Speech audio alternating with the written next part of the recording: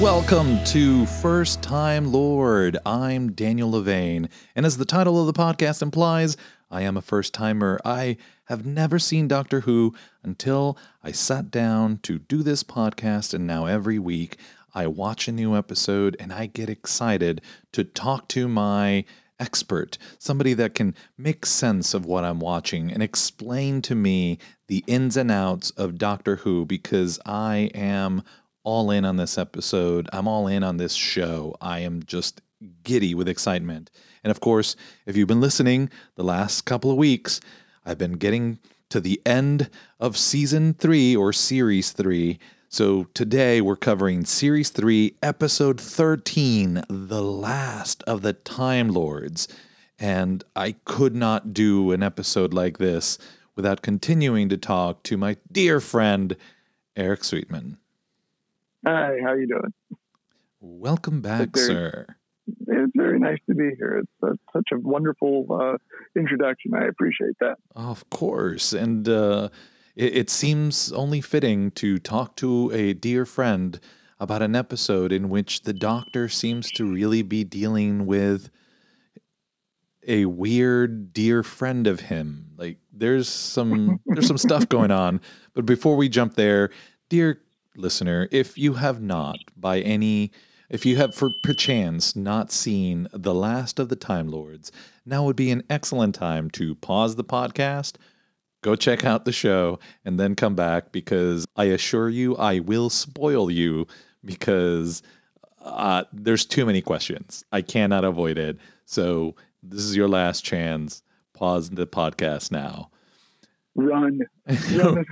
Run, yes. That's exactly something that the master would say to the Doctor. And I mean, I'm going to skip around because this episode just kind of blew my mind. But the Doctor really seemed like emotionally bothered by this in a way that I have not seen him bothered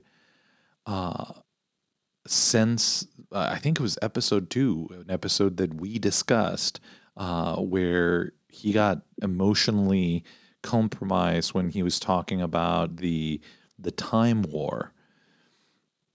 Mm-hmm. So what is going on? Is this, is he basically attached to the Master because he is the last of their race? Is he attached because of their friendship? What is happening here? Well, I mean, they've been adversaries for a long, long time, but the fact is they are, the Doctor has viewed himself as the last Time Lord for quite some time. Because of the Time Wars themselves, he saw the end of his civilization, the end of his people, the end of everything that he had come from. And whether they were all good experiences or bad experiences, they were still his people. It's like, you're living here in Florida, and yet say, you were born and raised in Argentina. And what would happen if all of Argentina disappeared? If it was wiped off the face of the planet, there would be, I'm fairly certain there would be some sense of loss and mourning for that. Now, if you take that up to the entire planet, say, everybody that you've ever known at all are gone. Everybody that you've ever loved or even had an argument in school, but every single person that you knew were gone. You're the last one. That sense of loneliness, that sense of, I live, so I must continue on. That's there. That's what he feels. And at this moment, it's this realization that he isn't alone. He doesn't have to be alone. And that's what the face of Bo mentioned, is like, you're not alone. And this is what that's about. It was heartbreaking watching him, and it was heartbreaking, and in a very human way. I found it a little difficult to understand why the Doctor would feel so deeply about somebody that was like so hell bent in destroying him and like just dragging him through the mud. He wasn't just happy killing him. He had to like reduce him to, 100-year-old and like 900-year-old. right. Like rub his nose in it kind of thing, Right. Well, there's lots of those great adversarial roles throughout literature, fiction, and everything else. And the Doctor and the Master definitely stands on the same pinnacle, like Batman versus the Joker. You're never going to have Batman kill off the Joker because he refuses to allow himself to cross that line. And the Joker is just doing pretty much everything he can to convince Batman to cross that line. You get that rivalry of Superman and Lex Luthor. You get it. There's always that great villain that one's equal, one's dark side. The Master is all that the Doctor is, except twisted. He doesn't have that love or that protection or the desire to protect these other people. He's focused entirely on himself. But that madness, if the Doctor would ever be able to, heal his friend, they share so much history that, it's like he could, if it was possible to save his friend, he would. If he could get that kid back that he knew before he gazed into the vortex. That they've been around together for so long. They could be the absolute best friends if one wasn't trying to kill the other.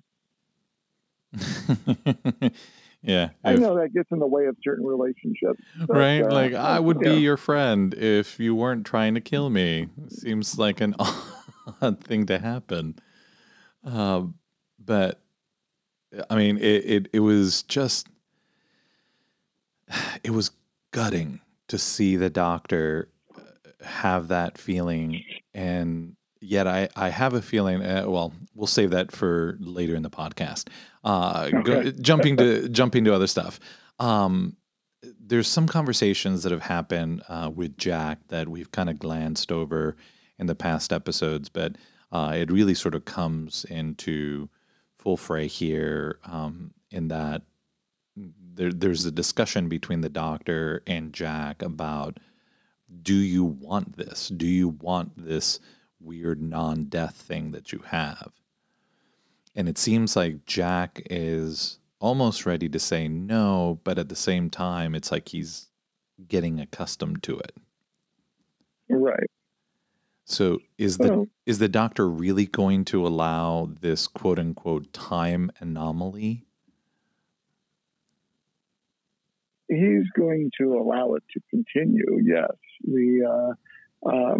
Mainly because he doesn't want to kill anything. He doesn't want to see something die, and even if it is a bit of an aberration, even if it's the sense of something that isn't quite right, you kind of have to let things play out. Those are the fixed moments. The Doctor likes to talk about the fixed moments in time. And there are things now that Jack has become as a fixed moment. Like you can't undo the event that caused him to become immortal, because that affected so many other things. And the stuff that Jack does now as being part of Torchwood, that affects a great many things as well. So it's the figuring out what are the acceptable things to leave alone that he has caused. And I think that's part of the biggest challenge of time travel is always, are you the cause of certain events happening the way they did, or are you trying to change history so that they don't happen at all? And what becomes the paradox? How do you avoid things from becoming just destroying yourself. How is this done? And we got to see with the last episode the paradox machine that they had hooked into the TARDIS, so that the things that happen can happen, even if what they should have done, because of what the Toclafane are, by their very existence and by their actions, that should have eliminated their own existence. But there's the paradox machine that kept everything held together. Yeah, so since you brought it up, let's talk about what the Taclophane, it's basically all of those humans that boarded that spaceship that we saw, 3 episodes ago to go to Utopia. And I'm guessing that they never made it to Utopia, and that instead they got turned into these weird things. Yeah. I don't know how all of it happened. We did not get to see that, and I will say that I don't recall them ever being brought back in the future. So their existence is this moment, but they were people, and to have the human beings of a gazillion years from now coming back and killing off the human beings from today, they were killing their ancestors, therefore making it impossible for them to exist in the first place. Hence the paradox.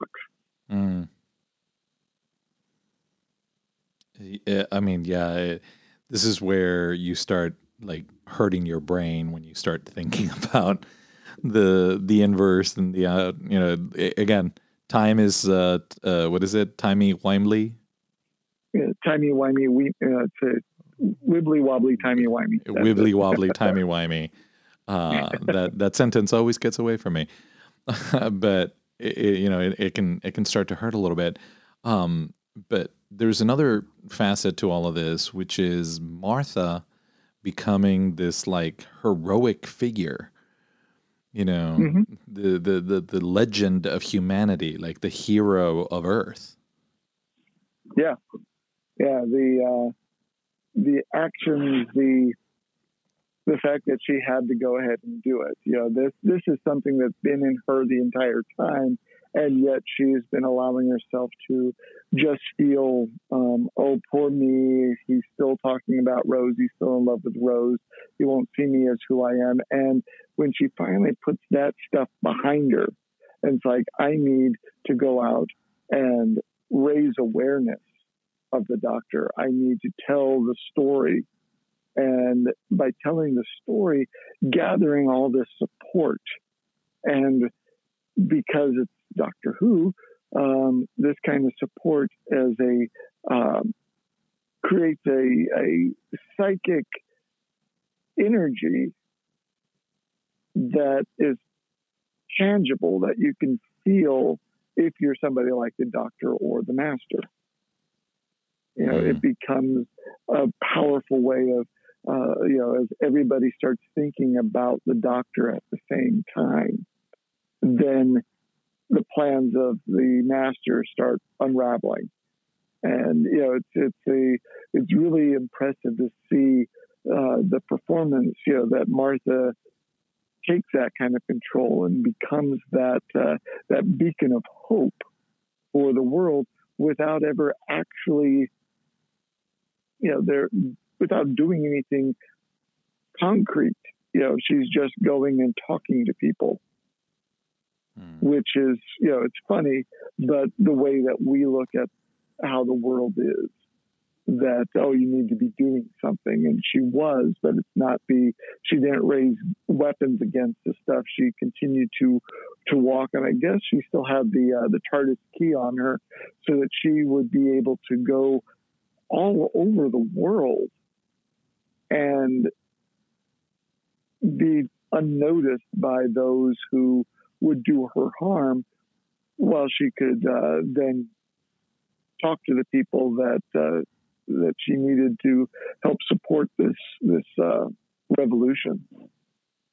I mean, it's amazing how far Martha has come in the sense that, she starts, at least in my opinion, she started off in a much stronger place than Rose did, mostly because, well, she was more mature. So nothing against Rose, but maturity definitely helped Martha kind of propel herself forward in this adventure through time and space in a way that it took Rose a little bit to get into. Now, clearly, Martha hasn't absorbed the entire vortex or time vortex inside the TARDIS, so she doesn't gain any supernatural powers. But that's even more impressive that without that, she's basically become like the human's last hope. Yeah.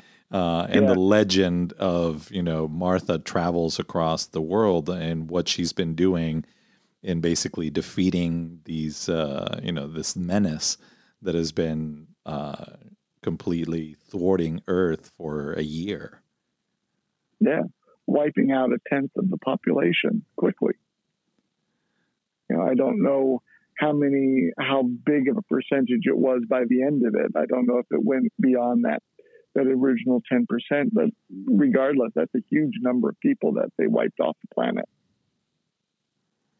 Well, and then the idea that in that year, the Master has used his powers in, I'm guessing the Teclaflame, I'm always going to mispronounce it. What are they called? If I'm getting it correct myself, I think it's the Teclaflame. The Teclaflame. Fame. F-A-N-E. Fame. Fame. So yeah. the beings from the future basically helped them build like gazillions of these missiles that they're going to use to basically launch an attack on every other system in the galaxy. Right. To bring the attention to Earth that may not be there already, but do it in a very negative way. It's like you might have a bone to pick with Slitheen or other aliens that might be here, but to just say, hey, come on, we're ready to fight everybody, that's something I don't think the Earth needs right now. Yeah. And then on top of it, for her to resurge and to reappear with what seems like some pretty sweet alien tech. The idea that she has a gun that seems to have been developed by Torchwood and UNIT. What is that all about? I'm trying to remember. It's funny because I did just see this, but I thought, it's been a couple of weeks since I watched that actual episode. And I wonder, it may have been more of a red herring, more of a distraction. Maybe it was this is something that they knew wasn't going to work directly. Also because the Doctor doesn't like guns. Right, but somehow, and I mean, we could see that the Doctor was aware that Martha had basically gone unnoticed, so that basically Martha was his hope. And as always, the Doctor places his trust and his hope in the right people, and she certainly follows through, but she takes her sweet time doing it, for starters, a full year. But in that year, her renown becomes so well known, and to have paired up with the likes of Torchwood and UNIT to develop, what is supposed to be a Time Lord killer is pretty intense, which just shows you, that while she is well equipped, she is definitely she did not like, and we talked a little bit about this in last week's episode, she did not like the Master going after her family, and seems to have taken it so personal that she decided, I'm going to end this guy. And I don't know how I'm going to do that because I know how incredibly powerful the Doctor is. But I'm going to find that, and I'm going to do everything within my power to do that. And so she teams up with these two pretty formidable alien fighting organizations to create this thing that, you know, ultimately, yes, it does not get used, sort of. But, you know, that's some pretty heavy stuff there for Martha. Yeah, but it also shows more about her. Like, this is, I guess we can swing it on into her decision at the end was to leave, to not be waiting for the Doctor anymore. That she had matured beyond that and realized that she didn't want to be that person, but she had to care for her family. And like, this is the strength. It's like the family that raised her, those people needed her. They needed, and she, as a doctor herself, needed to protect them. And sometimes those great sacrifices must be made. She had to give up being the Doctor's companion in order to be there to heal her family. Mm. Well, and then there's, you know, there's Jack once again, you know, being himself and sort of coming in clutch and helping out, and ultimately, I guess, destroying the paradox machine, which reverts us back, and then they have that moment where they talk about the year that never was, which. You know, when this originally aired, it wouldn't have meant anything to anybody other than whatever it meant to the show and the characters in the show. For me, I was like, are we talking about 2020?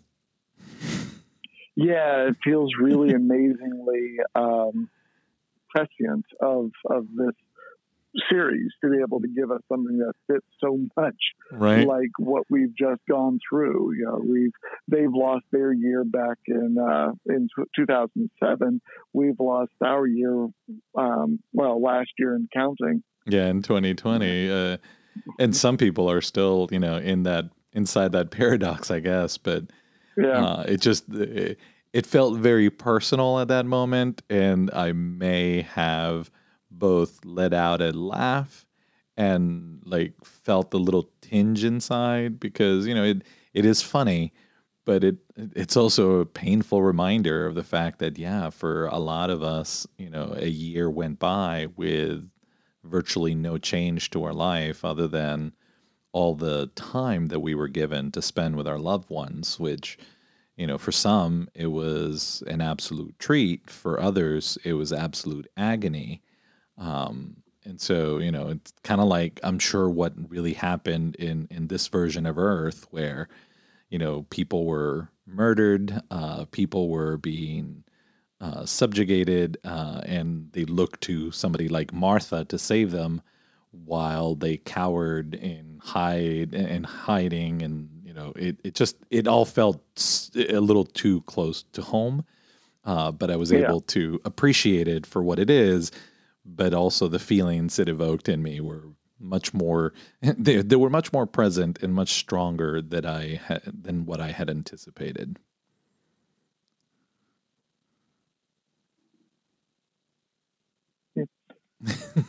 Nothing to add? No, not really. I was trying to scroll through the Wikipedia details of the plot of the episode, just to see what there might be that I would have forgotten that you missed.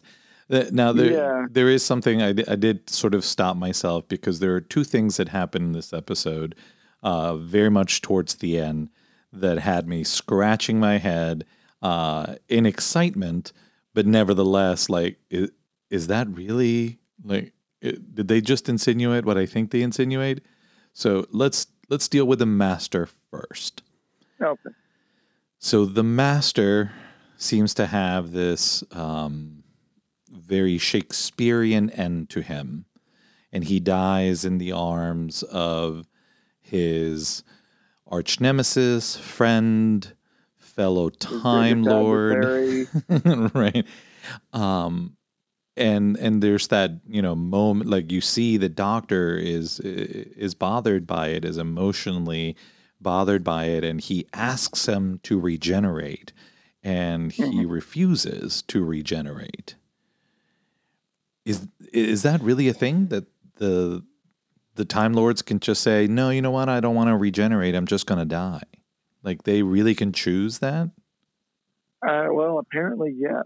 And this doesn't contradict anything else, but it's the just that sense of like, he doesn't want to change.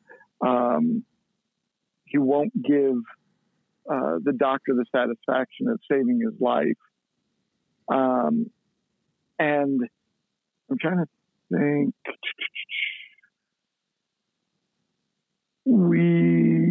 We'll see the same kind of thing at another point, where this isn't a completely autonomous or autonomic response. The way our hearts beat, very, very few people are able to consciously stop their heart from beating. So I imagine this was quite a challenge for the Master to be able to prevent his own regeneration. And I think that I'm trying to think if this episode had already aired last season or when it will air, so I don't want to ruin things for you. But there's more that goes into the decision of regeneration or the refusal of it that isn't quite so it just happens kind of thing. Yeah, because mean, it just seemed for a race that sort of has seemingly the ability, maybe not of immortality, but the ability to have unnaturally long lives. It seems quite interesting that you could also choose not to, just despite the other person. Like, it just seems like a very weird way for the Master to go, is all I'm saying. True. And it gives a nice little tidy end to his reign of terror. It makes the Doctor realize that he has failed in all ways in regards to the Master. If his whole point was to reform him or to make him a sane member of society, well, he lost it. If he was hoping to have more Time Lords out in the world, that's not going to happen. There's like this. Everything that could have been good from the Master, he refused to allow to happen. He only wanted to leave chaos in his wake, and if he couldn't destroy the Doctor, or if he took too much time gloating about winning, because he had a whole year to destroy the Doctor, and instead he just enjoyed dragging it out and seeing him suffer every day, to have the hope come and then get destroyed every single day. And when you're 900 years old and feeling every minute of those 900 years, it's amazing that he could survive every single day. Well, and also it very much feels like that, a cat playing with its food before it finally, snaps the neck of the mice and eats it, kind of thing. Right. Right. But if you take too long, I mean, I've seen videos on YouTube where the mice just lay there, the cat gets distracted, and the mice bolt because they know how to play dead long enough. That's definitely what happened here. Is the Master overstayed his hand, or overplayed his hand, and ultimately got beat. But then there's yet one more thing. Well, there's still two more things, but Okay.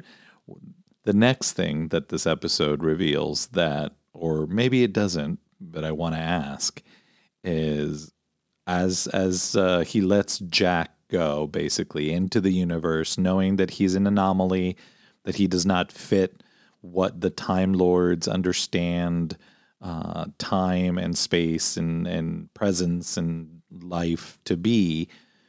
And there's an illusion or a mention that insinuates that Jack becomes the face of Bo.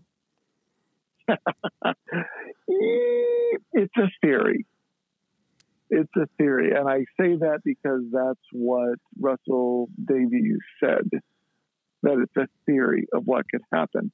But what could make it happen is the fact that Jack's immortality would allow him to see the end of the universe and watch it start again, over and over again. So the face of Bo, if that is where Jack goes, if that's what he becomes, then that's because he has lived through countless versions of our own reality to get to that point. Well, and in the few times that we see the face of Bo, at one point it was mentioned that the face of Bo was very ancient. Yeah. And the Ninth Doctor even says that he's not quite sure how old the face of Bo really is. Right. So that would explain it. Well, he doesn't know because the face of Bo is not linearly old. He is unlinearly very old because he's lived so many instances of the same life. He has always been, like there is a realm, like if you're looking at time instead of being a line, consider it a spool, where your life is the thread on the spool that has a start and an end, but his wraps around that spool over and over and over again. So eventually... Yeah, he just swims around the spool. He just never runs out. He's just a dot in the spool. So we know that he will die because, at some point that is what will happen to the face of Bo. Well, and it only happens because he expends his energy, his life force, keeping all those people that were trapped in the tunnels of New York,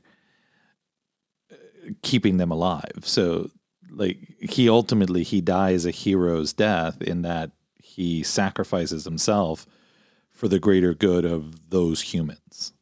Mm-hmm. Yeah, and that kind of thing. It's, again, if he is Jack, then that sense of self-sacrifice he learned from the Doctor.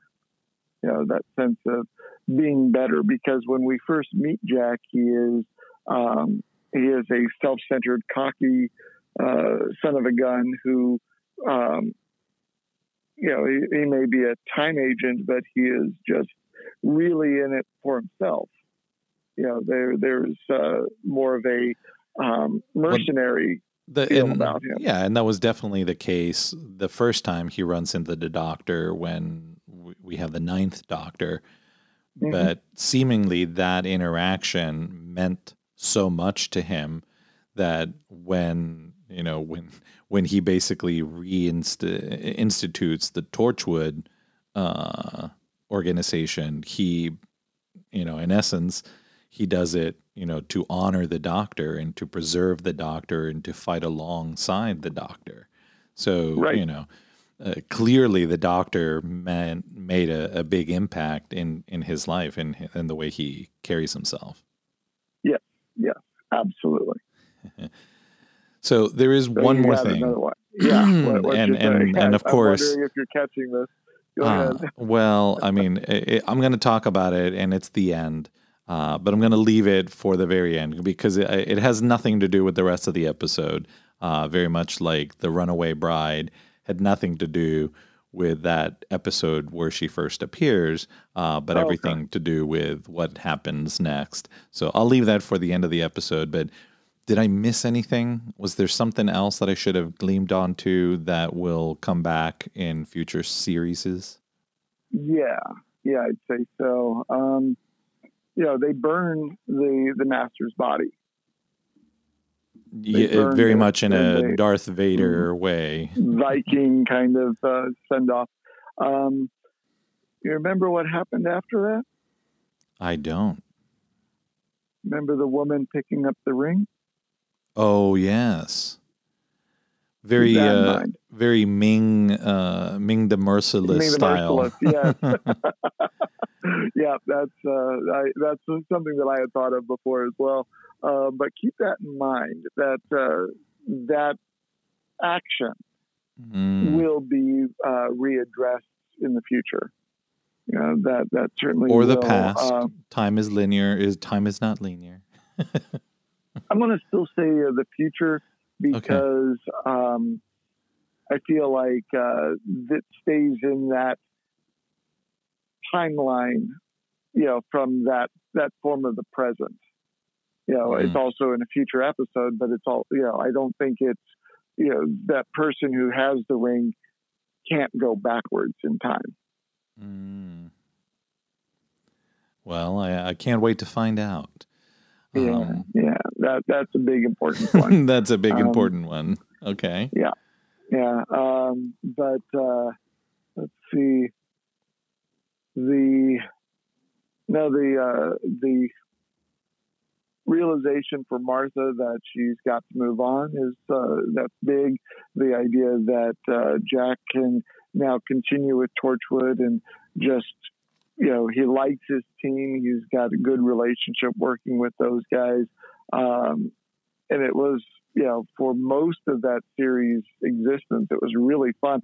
I just wish that they, like the first two seasons or series were great.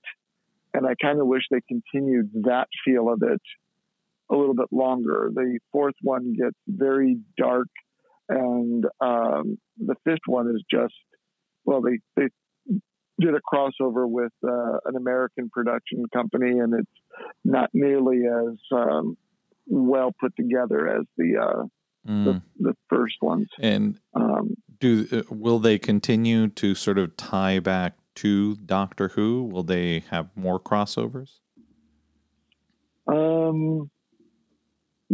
I think they'll have a little bit of that. They won't.